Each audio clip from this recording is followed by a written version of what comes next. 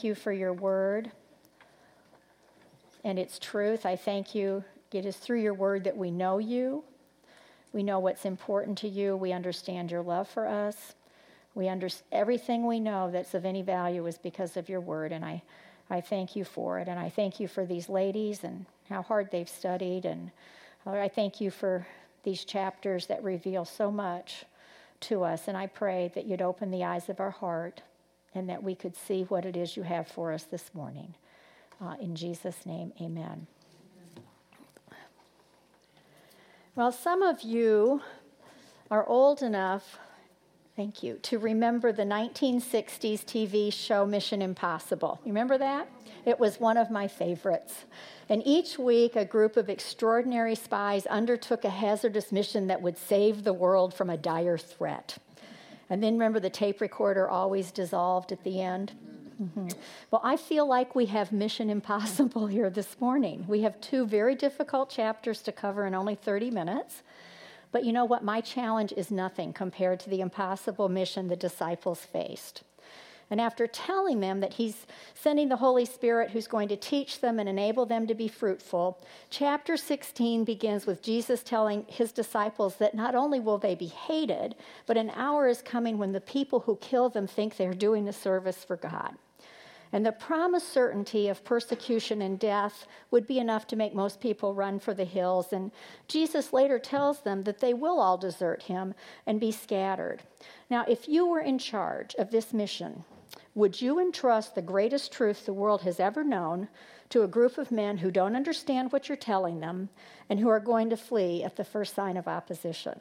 How on earth did this mission get off the ground? Well, you know what? Jesus knew exactly what was needed. And the truths that he taught the disciples are the same truths that we need to know today. So, first of all, as we start chapter 16, he tells the disciples that they need to understand that opposition from the world does not mean abandonment from God. These things I've spoken to you so that you may be kept from stumbling. They will make you outcasts and kill you, but they don't know the Father or me. And when this happens, remember that I told you this. Jesus does not want the disciples to be taken by surprise and be tempted to abandon the faith when the going got tough. And when they remember what Jesus said, they'll be assured that what's happening to them is not outside his knowledge or control. And the treatment of evil men can never separate the believer from God's love, because opposition does not mean abandonment. Well, the next thing the disciples need to understand is that even though Jesus will not physically be present, they're not going alone. They're not on their own. Jesus is sending the Holy Spirit on the mission too. I tell you the truth, it's to your advantage that I go away, for if I don't go away, the Helper will not come to you. But if I go, I'll send him to you. And God provided his disciples with one who would be their friend and helper forever. So what exactly is the Spirit going to do? He tells us, excuse me, and he, when he comes, will convict the world concerning sin, righteousness, and judgment. Concerning sin, because they do not believe in me. Concerning righteousness, because I go to the Father and you no longer see me. And concerning judgment, because the ruler of this world has been judged. Now, this is a fascinating statement. John tells us that the helper, the comforter, the paraclete, the one called alongside to help, is also the one who convicts. Now, the Greek word for convict is the word elenko, and it means to cross-examine someone to show them their error and to point out the holes in their story. You unravel their view of things. That's what that word means. And one of the very first signs that the Holy Spirit is working in a person's life is that they feel challenged by the divine prosecutor. And the advocate begins to prosecute or cross-examine us in order to convince us that we are indeed guilty before God. You can't be a Christian unless you've had the experience of the Lord dealing with you at the center of your being. You can't. And the Spirit goes after conviction of 3 things: sin, righteousness, and judgment. So to be convicted of sin does not mean that we have a guilty conscience for breaking the 10 Commandments, but something far more serious. It's the sin of not believing in Jesus. All sin has its root in unbelief in the heart, and the most pernicious, evil form of unbelief is the rejection of the Son of God. So when the Holy Spirit Reuben Torrey says, touches a man's heart. He no longer looks upon unbelief as a mark of intellectual superiority. He does not look upon it as mere misfortune. He sees it as the most daring, decisive, and damning of all sins, and is overwhelmed with his sense of awful guilt that he had not believed on the name of the only begotten Son of God. Well, next, the Holy Spirit convicts us of righteousness. And this means that we come to realize that our very best efforts to reform ourselves and make ourselves presentable to God are to no avail. And we realize that there's an unbridgeable chasm between God and us, and we understand that we are doomed. And the Holy Spirit reveals to us that right standing with God is impossible apart from the life, death, and resurrection of Jesus Christ. Righteousness, is not earned, but bestowed as a gift to those who trust him. The Holy Spirit also convicts the world of coming judgment. The world is wrong in its assessment of Jesus and his teaching, and the error springs not from simple ignorance, but from moral perversity, not from innocent confusion, but from a stubborn willingness not to know. John tells us that he convicts us of judgment because the ruler of this world has been judged. No one wants to believe in judgment. We want to think we can do whatever we wish with impunity, and no day of reckoning will come. But this is erroneous thinking. Jesus' impending victory over sin and death at the cross will prove to the world that the ruler of this world has been condemned. And since Satan stands condemned by the triumph of the cross, those who follow him will share his doom if they refuse God's grace. So the question is, have you experienced the conviction of God's Spirit in your life that John's described? Have you agreed with God about the state of your heart and your unbelief? It's a pretty serious issue here. It has eternal consequences. So the next thing that Jesus wants the disciples to understand is that the Holy Spirit is going to continue his work as their teacher. I have many more things to say to you, but you can't bear them now. The disciples were in no state to understand or remember everything Jesus had been telling them. The cross and the resurrection had not yet taken place, and they could scarcely envision them, let alone assess their profound significance. But when he, the Spirit of truth, comes, he will guide you into all the truth. Now, the Greek word for guide literally means to lead the way. The Holy Spirit is the one who leads the way to the truth. So the question is, what is all the truth? And it's all the revealed truth which is recorded in God's written word. It's the specific truth about the person of Jesus and the significance of what he said and did.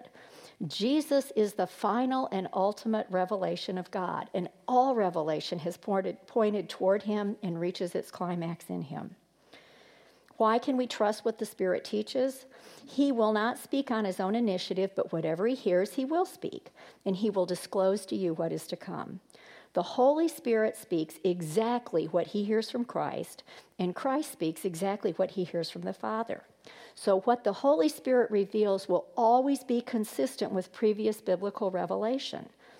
The Spirit of truth will not teach one thing concerning Jesus one day and something completely different another day.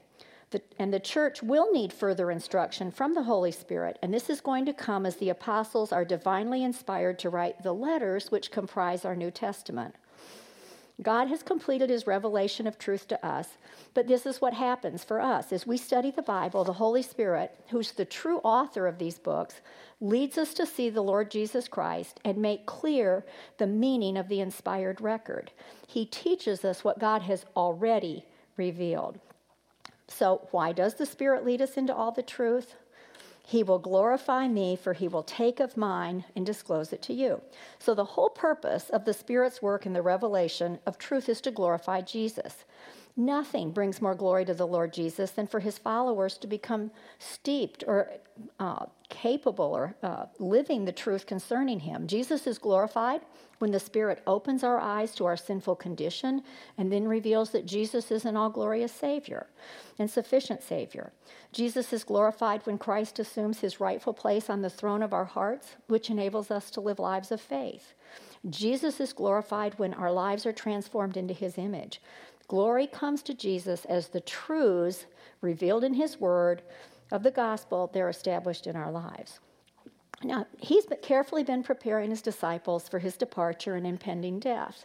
He's told them that God's not going to abandon them. He's provided what they will need through the Holy Spirit, but he has not yet dealt with the significance of the cross.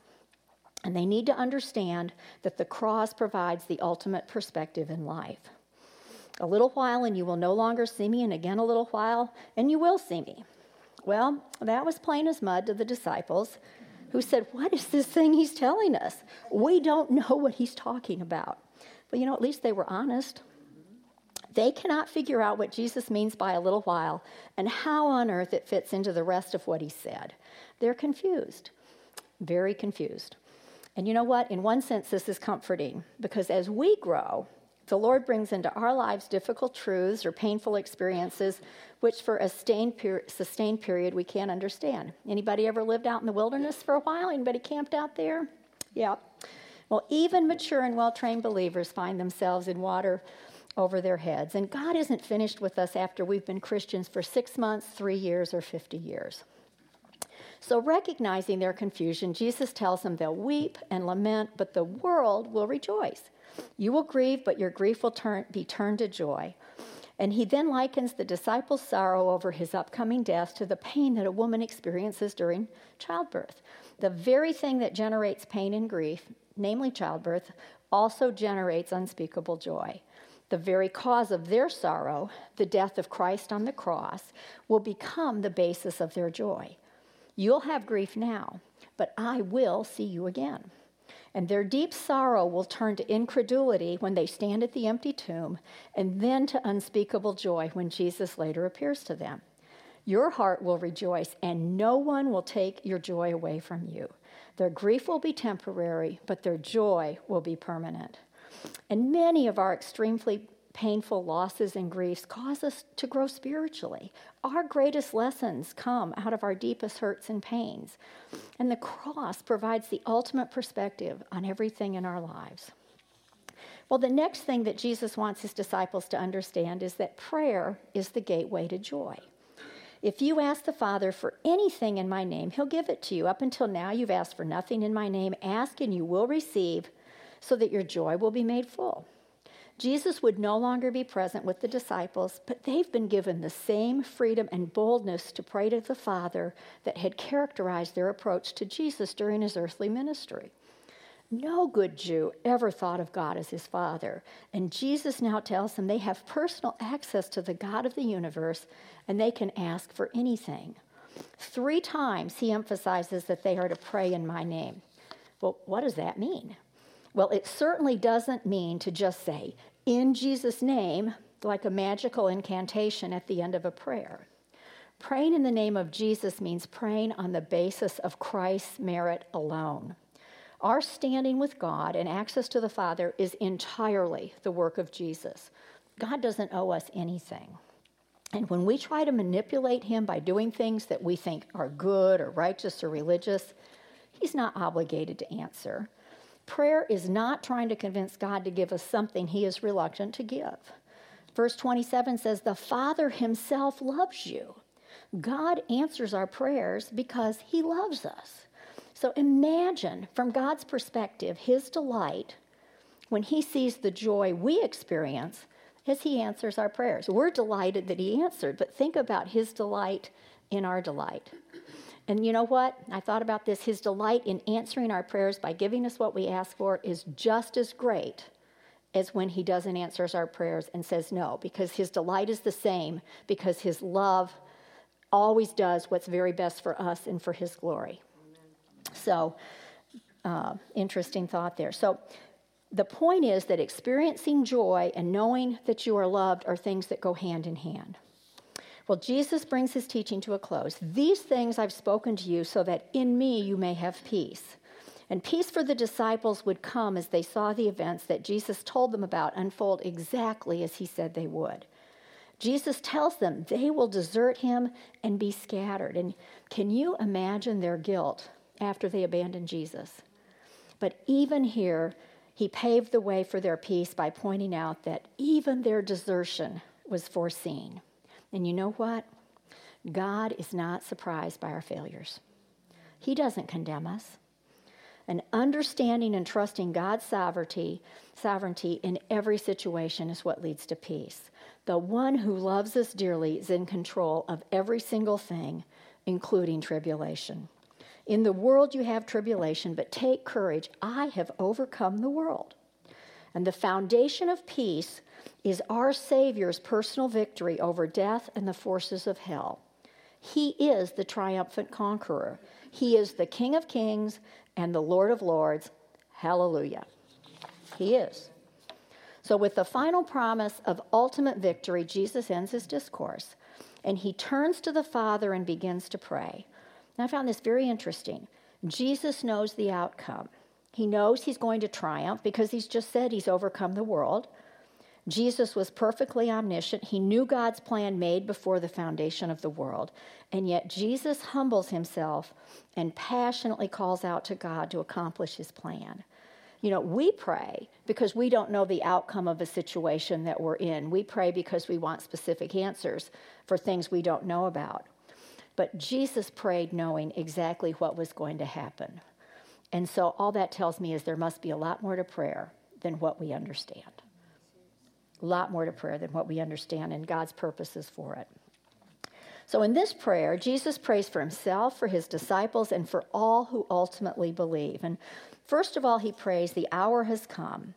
All through the Gospels, he's repeatedly said, my hour is not yet here. My hour is not come yet, but the time is now. And it's the most important moment in redemptive history. It's arrived. It was the hour for which Jesus was born, and John MacArthur calls it the crossroads of eternity. Jesus will offer himself as the only atoning sacrifice for sin. He will bear the wrath of God on the cross so that those he loves can be forgiven and adopted as children of God. He will destroy the ultimate enemy, death, and paradoxically, he will accomplish this by dying on a cross. By any reasonable standard, the cross was an instrument of shame and disgrace. To Jesus, it was the moment of supreme glory, and that's what he prays for first. Glorify your Son, that the Son may glorify you. Well, not only does Jesus have the glory of the cross in mind, but he adds in verse 5, now glorify me together with yourself with the glory which I had with you before the world was. Jesus was thinking of his own restoration to the glory which he had with the Father before the world ever existed. Jesus left a glory we will truly never know until we get to heaven. He left the perfect love and fellowship of the Father and the Holy Spirit. And so what Jesus is asking is that through his death and as the reward of his finished work, he might be exalted to the right hand of God. Because it brings no glory to the Father if Jesus' sacrifice on the cross is not acceptable, or if the Son is not restored to his rightful place in the presence of the Father. And Jesus then gives the reason for his request. For you granted him authority over all flesh, that to all whom you've given him, he may give eternal life. Jesus has been given not only all authority in heaven and on earth, but specifically the authority to give eternal life to all those the Father has given him. So contrary to the theme that runs through much of contemporary Christian music today, God's plan in salvation was not all about you. It was about bringing glory to his Son. And that's why in eternity past, he promised to redeem a segment of sinful humanity whom he would give to the Son to be his subjects, to worship him and exalt him forever. So it's stunningly unimaginable thought that God would choose any of us to be Christ's subjects, but his purpose in doing so was for the honor and glory of his Son. Conversely, the Son's primary focus is the honor and glory of the Father. And because of his perfect love for God, Jesus receives the Father's gift with joy, gladly embracing every sinner whom the Father draws. And he considered the gift given to him so precious that he humbled himself by becoming obedient to the point of death, even death on a cross. And what he gives us is eternal life. And I think D.A. Carson had a great quote. Well, this is the Bible quote first. This is eternal life, that they may know you, the only true God, and Jesus Christ, whom you've sent. This is what D.A. Carson says. No other definition is needed. Eternal life is best seen not as everlasting life, but as knowledge of the everlasting one. because to know God transforms a person and introduces him to a life that he could not otherwise experience.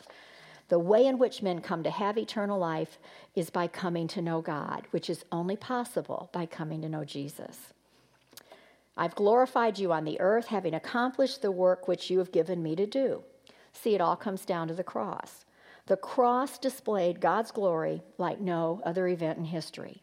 It revealed God's righteousness and justice and holiness by requiring the full payment for sin. But at the same time, the cross dramatically demonstrated God's grace, mercy, and love in sending his only Son to die for the sins of people who were his enemies and utterly undeserving of such grace and goodness. The cross also displayed God's omnipotent power as he defeated sin, death, and Satan. The cross displayed the wisdom of God's eternal plan of redemption. You know, you can look at creation and see his power, but the cross is the ultimate display of God's glory. And never forget that Jesus gave up his glory to save you. Never forget it. Well, Jesus knew that his disciples were paralyzed by the frightening realization that he was leaving them. He gave specific promises to encourage and comfort them, and he now prays in verses 6 through 10 that the Father would ensure that these promises come about. Jesus' confidence was not founded on the resolve or the resourcefulness of the remaining 11. He knew they were going to leave him and abandon him, but on the will and power of God. And Jesus knew that the Father would hear and answer his prayers for the disciples because they were part of those whom God had given him before the foundation of the world. So the striking reality of his prayer is not that it's designed to change God's will, but to call for its fulfillment. And Jesus is now asking the Father to fulfill his promises for these men. And he makes two requests on behalf of the disciples. He prays first for spiritual protection, and then that they would be sanctified by the Father. So first of all, he says, Holy Father, keep them in your name that they may be one even as we are. And Jesus begins his request for his disciples by addressing God as Holy Father. Now, why would he use that term here? It's a unique situation. He wants to contrast the holiness of God with the hostile, evil world which opposes the truth of God and is going to continually try to lead them into sin and unbelief. Nothing less than the power of the Father's name is adequate for the task of protection. Jesus kept them safe during his mission, but now that he's leaving, he requests his Father to take over this responsibility. Dangers surround them. And you know what? The disciples could not protect themselves any more than we can protect ourselves. But God is able. And there is not a child of God on earth today that is not indebted to Jesus for this prayer of protection. And consider also that his prayers for us have never ceased. Even now, he is at the right hand of God, pleading with passionate intercession for his own. Your advocate has never lost and will never lose any case committed to his care. If anyone sins, we have an advocate with the Father, Jesus Christ the righteous. Well, in verse 17, Jesus prays for the sanctification of his followers. That was his second request. Sanctify them in the truth. Your word is truth. Now, the word sanctify comes from the Greek word hagios, which means holy. And at its most basic level, holy would be an adjective for God. He's transcendent. He's separate from his creation. So any people or things that are reserved or set apart for God are called holy and sanctified. So sanctification is, first of all, a call to personal holiness. And it is more than saying no to sin. Sanctification is the ongoing work of recalibrating our affections to cherish what God cherishes. At its root, sanctification is a miracle of God who moves our affections from the sin that looks so appealing, and he takes us from that to delighting in obedience. A sure mark of the Spirit's work in our lives is evidenced when we rejoice in what God rejoices in, and there is no higher purpose for our pursuit of holiness. That's what it is. Well, ladies, what you need and what I need more than anything else in our Christian lives is personal holiness. More than anything else, what your children, your husband, your neighbors need from you is your personal holiness. It's what Jesus prayed for. It's what he died for. And so the question is that the focus of your life? Or are you still wrestling with God over who's controlling your life? Either he's in control or you are. Either God is smarter than you or you are smarter than God is. There's no middle ground. And I'll tell you, I had to wrestle with this, and all I can tell you is just give it up and surrender. It's just a lot easier that way. Well, Jesus then tells us how we're sanctified. Thy word is truth. The written word, Arthur Pink says, is unadulterated truth because its author cannot lie.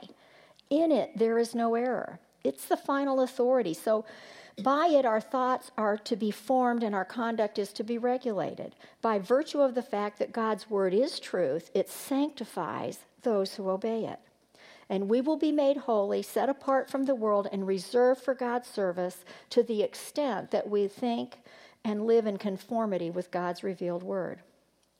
Well, then Jesus prays, as you sent me into the world, I have sent them into the world. For their sakes I sanctify myself, that they themselves also may be sanctified in truth. Well, we need to ask why Jesus sanctifies himself. Because he's already sinless. He's already holy. But sanctification, this is where we learn the second meaning, is not only a call to personal holiness, but it's also the call to be set aside for the purpose of God.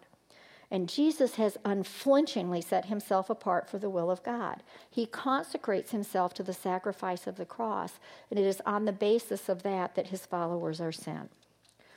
Christ was sent here to reveal the Father and to show forth his glory.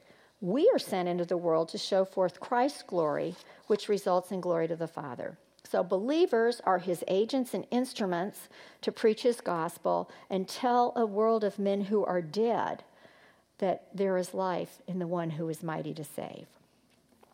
Well, having prayed for his glory and for his disciples, Jesus then prays for those who would come to believe in him through the witness of the disciples. That's us. And he made 2 requests on behalf of these future disciples, and the first thing he prays for is spiritual unity. I ask that they all may be one, even as you, Father, are in me and I in you, that they also may be in us, so that the world may believe you sent me. Unity among true believers is likened to the glorious and mysterious unity between Jesus and his Father. Christian unity is based on the indwelling of the Holy Spirit in each believer. The triune God has taken up residence within each one of us, and together we comprise his body. So the core issues that unite true Christians, the glory of God, the substitutionary atonement of Christ for sinners, salvation by grace alone through faith alone, belief in the inerrant word of God, those things are so deep and eternal that they transcend the other things that divide. And we are to love, serve, and care for one another, thinking of others as better than ourselves. Now, this unity is so unique and compelling that it attests to the world, the unbelieving world, that Jesus truly is the Son whom the Father has sent. Well, finally, in verses 24 to 26, Jesus rises to his final and highest request. This is mind-boggling. Father, I desire that they also, whom you've given me, be with me where I am, so that they may see my glory, which you've given me, for you loved me before the foundation of the world. So the ultimate blessing for believers is Jesus Christ himself, visible in unshielded glory. Jesus looks ahead to the end of the age, and he wants those given to him to be with him where he is and to see his glory. Now, it's not difficult to understand that we want to be with him, but it's staggering to realize that Jesus wants to spend eternity with us. I mean, I don't even want to be with me a lot of the time. And that he wants to be with me is amazing. And what makes heaven glorious is Jesus himself. And, I just go off script here. I was thinking about the verse in Psalm 116, verse 15, where it says, precious in the sight of the Lord is the death of his godly ones. Now, I always thought that was, quite honestly, a really weird verse until I thought about it in this context. And you know why our deaths are precious to him? It's because he knows we're going to see him as he is. He's waited from eternity to reveal himself to us when we're in his presence, and we will see him as he is. That's why our deaths are precious to him. It's what he died for, I don't know. Does that make any sense? I mean, that's just crazy to me that he wants to be with us. So, the disciples could testify they had seen Jesus' glory when he lived with them, but they hadn't witnessed his glory in unveiled splendor. And the revelation of Jesus' glory to his followers is predicated upon the Father's love for the Son. And he prays that they may see my glory, which you've given to me, for you loved me before the foundation of the world. So the ultimate hope of men lies in the love of the Father for the Son. That is, in the eternal relationship of love. That's the essence of the Trinity. This loving relationship extends from eternity to eternity, from before the foundation of the world to the consummation, to the end of the ages, when Jesus' glory will be fully revealed to his own. Well, what's that going to be like? Well, you know what? The writer of this gospel was given a glimpse. And he told us about it in Revelation chapter 5, verses 11 through 13.